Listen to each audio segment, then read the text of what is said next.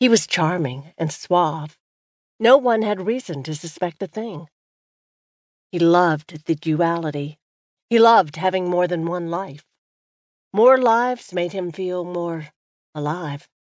A little after 10 o'clock, he thrust himself into the night, armed with the blade. Tonight's strike took a little longer. The weather had warmed, more spring, less winter, meaning that increased numbers of people sprinkled the sidewalks and alleys. Finding his prey and accomplishing his task without potential witnesses would be harder. Like in a video game, he had advanced to the next level. A little less easy, but that was the challenge he would meet. Beating tougher odds would just make it more rewarding. He was not going to postpone the inevitable for a colder night.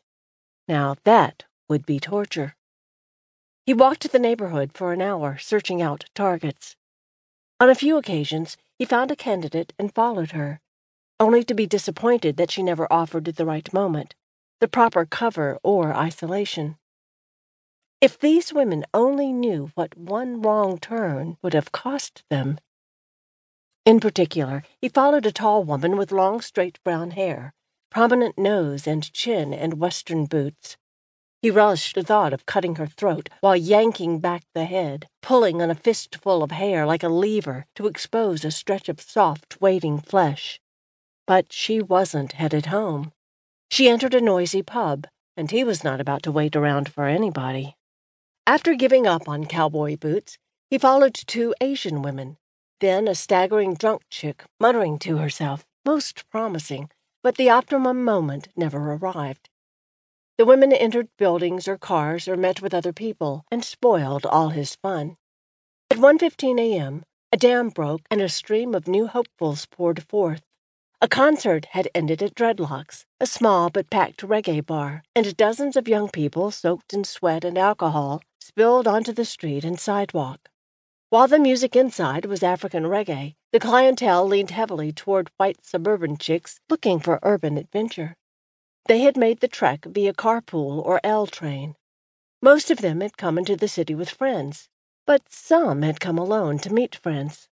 As the crowd diffused from a big glob into smaller groupings moving from the epicenter, he found a possibility.